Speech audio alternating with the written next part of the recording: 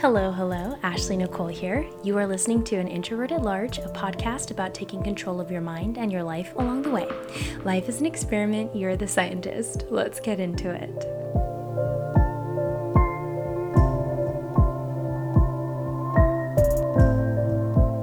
Okay, so I have a question that I don't know if maybe you guys have listened to some of those motivational movie videos on YouTube. They're like monster motivation and like 10 minutes of the most powerful motivational speeches ever and whatever. But a question that came up because I started watching some of these, which I do from time to time, but a question I hadn't asked myself yet is it wrong to use proving people wrong as motivation? Because when you watch these videos, naysayers and haters really seem to factor into how people who are wildly successful, how they end up succeeding. It seems to factor into how they succeeded. It wasn't an in spite of, it was almost because of the naysayers they succeeded. And it got me thinking, and I started to wonder whether that was right, whether that was wrong, because that's something that I have always resisted. Proving people wrong is something I've always pushed back on because it seemed negative and hateful. But then when you look at these individuals, for example, Dwayne Johnson, even Tom Bilyeu, Gary Vee, and there are others as well, famous people from history, from just every walk of life, who have said that proving people wrong really motivated them. And then on the other hand, you have people who say that proving people wrong is unhealthy, and that more importantly than proving people wrong, as Mel Robbins says, you should be working to prove yourself right. And I appreciate both sides, but part of me wonders, and that's what I'm going to get into today, whether maybe there's a place for every type of motivation, even proving people wrong. So just to get into it, I have always struggled with black and white thinking, like a kind of absolutism, a kind of purism, not exactly in the religious sense, though finding the best way to do everything over the course of my adult life has been not far from religion for me. It's just kind of like, tell me the best way and I'll do it. But of course that means high-flying times of absolute certainty, which are often followed by an abyss of doubt when some real-life experience challenges, my perfect plan. So I'm not foolish enough or inexperienced enough to think that this podcast in and of itself and the blog that goes with it won't turn out the same way. Basically, I'm learning as much as you guys are, and I'm just kind of writing through what I'm learning. So I don't claim to have all the answers. I don't claim to have the moral high ground or even moral knowledge. I'm just trying to figure out how to do this thing called life and build a life I'm proud of. As I always say, life is an experiment. I'm the scientist, and you're the scientist, and so that's where we are. We're just going to move forward with it. One of my first experiences with this whole concept of proving people wrong was years ago. There was this person I used to know. We were in the same friend group for a brief period of time. It was more of a happenstance acquaintanceship than like an actual friendship. I said in the presence of a small group of us, I said, I really want to live in my own apartment, no roommates. I want to live in my own space. And this person said, oh, you'll never be able to afford that. Nobody said anything. I didn't say, I was just kind of shocked.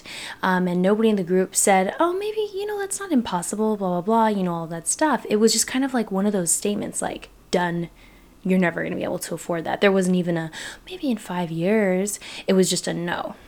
I didn't often have these moments before last year where I thought to myself, you have no idea of who I am and where I'm going. At the time, I was pretty passive, very easygoing. Even though I had opinions, I didn't share them because I didn't want to rock the boat, blah, blah, blah. But in that moment, I had that feeling of, you don't know what you're talking about. You don't get to say what I can and cannot do. And now I'm sitting here recording this podcast in my own apartment. And yeah, it's several years later, and maybe I could have done it sooner, but I did it. And so whenever I begin to doubt myself, I harken back to that moment. Now, I'm not saying that this person's goal was to bring me down or to stop me or to make me small, but the fact is, it elicited a response in me that actually ended up propelling me towards the future I wanted. Another example, last year I presented a song to a group of people, and the song had gotten really great responses from people in live settings. It was one of my more popular songs, even though it was relatively new. And I presented it thinking that, obviously it needs some work, but it's got a good message. It has good, a good tune. There's a lot going for it. And this person who was supposed to be constructive completely tore it apart, had nothing nice to say, not a single kind or encouraging word. I was in total shock. And when I looked around at the other people who were also sharing their music, they were shocked too. And I realized in that moment something else was going on. I don't know what. I have no idea why that happened. I don't think I'll ever know. But it was totally humiliating in a way that you can only be humiliated when you have hope and when you put something out there expecting at least one nice thing to be said and literally nothing kind is said. It really wrecked me. Like when you go into a situation expecting, okay, this person's kind of a jerk, this person, is one of those quote unquote hard hitters, they just say whatever comes to mind. You don't put as much of your soul out there as when you are anticipating something different. So I was completely humiliated, crying. And I remember I called my then boyfriend, who was not like the greatest person to be calling. He was, not employed. He was unavailable, unmotivated, and his response was basically, you'll be fine. And I remember he broke up with me the following week after spending a weekend posting TikToks of himself with this girl he told me not to worry about because she was like a little crazy. And on a side note, he told me that on our second date, and I shouldn't have given him even 2 more minutes of my time, because people who always find themselves at the center of drama, around people who cause drama, 9 times out of 10 they need it and will create it themselves if it doesn't materialize through the channels that they've established in their lives.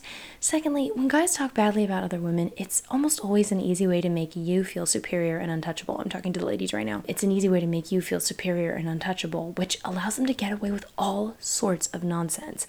When he described her like that, I remember thinking, I'm sure he didn't mean that. I'm sure he'll never say anything like that again. And I just said, I'm sure she's doing her best with her life. So he moved on pretty quickly from that, but I still believed him when he said that she wasn't his speed, or whatever phrase he used last year.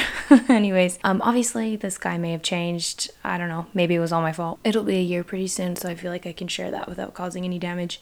But anyways, while hearing someone say I would never be able to afford living alone did light a fire in me on the spot, like in the moment.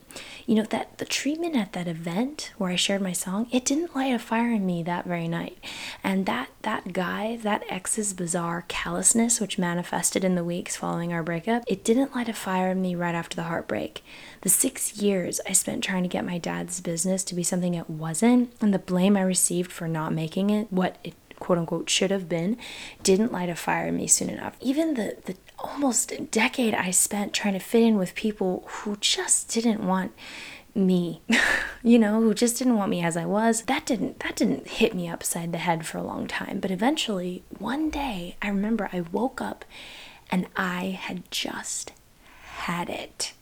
And that was in January. And when I say everything came together, what I mean is that all of those years and experiences where people underestimated me or tried to put me down, it just exploded in like this blazing fireball of intention and uncharacteristic fury. And I emerged an entirely new creature. I changed every single thing about my life. And I know this is anecdotal evidence, but honestly, I haven't really found any science on this. It's mostly anecdotal, stories about kids who were told they would never amount to much, and they end up writing books, and that teacher who told them go home, ends up having an autographed copy. Women like Mel Robbins, who at 40 lost everything in front of the naysayers, then worked her way back to an even better place for herself and her family.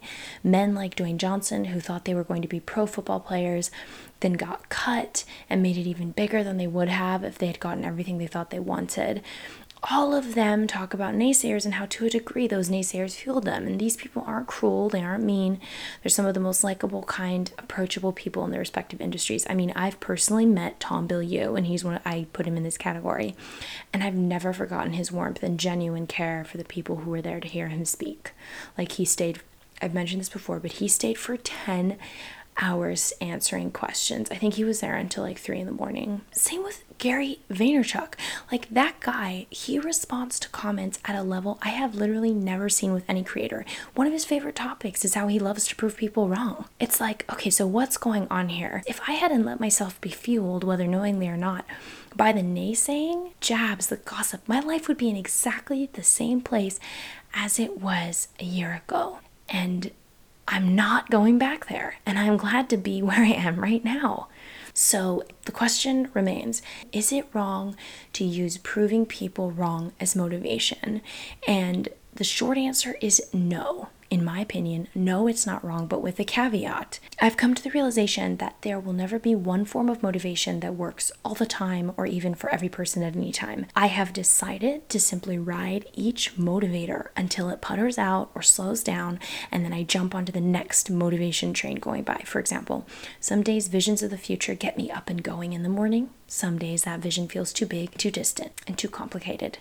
On days when it feels too complicated, the simple act of asking, what can I do right now? And how can I make myself move forward even a little bit? That's enough. Sometimes the idea of having a happy, healthy family where I can afford to invest in my kids' interests and natural inclinations motivates me like nothing else. Other days, the idea of having kids ever is totally overwhelming, and it feels like there are a billion steps between here and there. Of course, it helps to have, a boyfriend and then a husband. But regardless, on days when that feels impossibly complicated, the best thing that I can do is to parse it down. On a day like that, which I had quite recently, what got me up and going, I have to admit, and I don't want to be ashamed of this anymore, was the memory of people in high school and college who didn't take me seriously, people who didn't seem to want me to succeed, who would insult or demean or belittle me. I've even had family members who pushed other people's musical accomplishments in my face every chance they got, even when it was right after one of my performances, and that was when I was at a formative point in my youth, when I was like 12, 13 years old, at my most vulnerable and insecure. And those memories lit a fire in me, and I got up and got at it that day. Maybe it's less about the black and white of right and wrong. Maybe I don't have to know exactly how it works. Maybe it's time to let it rip and do so consciously. But you might be asking, Ashley, what's the caveat? And it's really short. It's basically, it's easy for this kind of motivation to become comparison or an effort to actively shove things in people's faces. No one, myself included, perhaps especially myself at this like formative moment where I'm just discovering this powerful motivator, no one is above that possibility. And that's where things get ugly really fast. That's where my character would begin to suffer and I would wake up to a version of myself I don't even like. And then everything just dies from there. So, but the fact is, this is a risk with every form of motivation, with every human endeavor. Even the best things are at risk of being warped. Using proving people wrong as motivation is not bad if you're not comparing yourself or trying to make them feel bad. You're not comparing yourself to them. You're becoming the most unstoppable version of you. They were just kind enough, and the role they played was to show you a goalpost you hadn't realized was there and that you're about to blow past. So, as of today, I might change my mind, but as of today, I say use the naysayers as motivation and ride that train as far as it'll take you. Let it rip. That's all I have for you tonight. As ever, remember that you have a powerful mind, an iron will, and the heart of a lion. Life is an experiment. You're the scientist. I'm Ashley Nicole, and you've been listening to An Introvert at Large.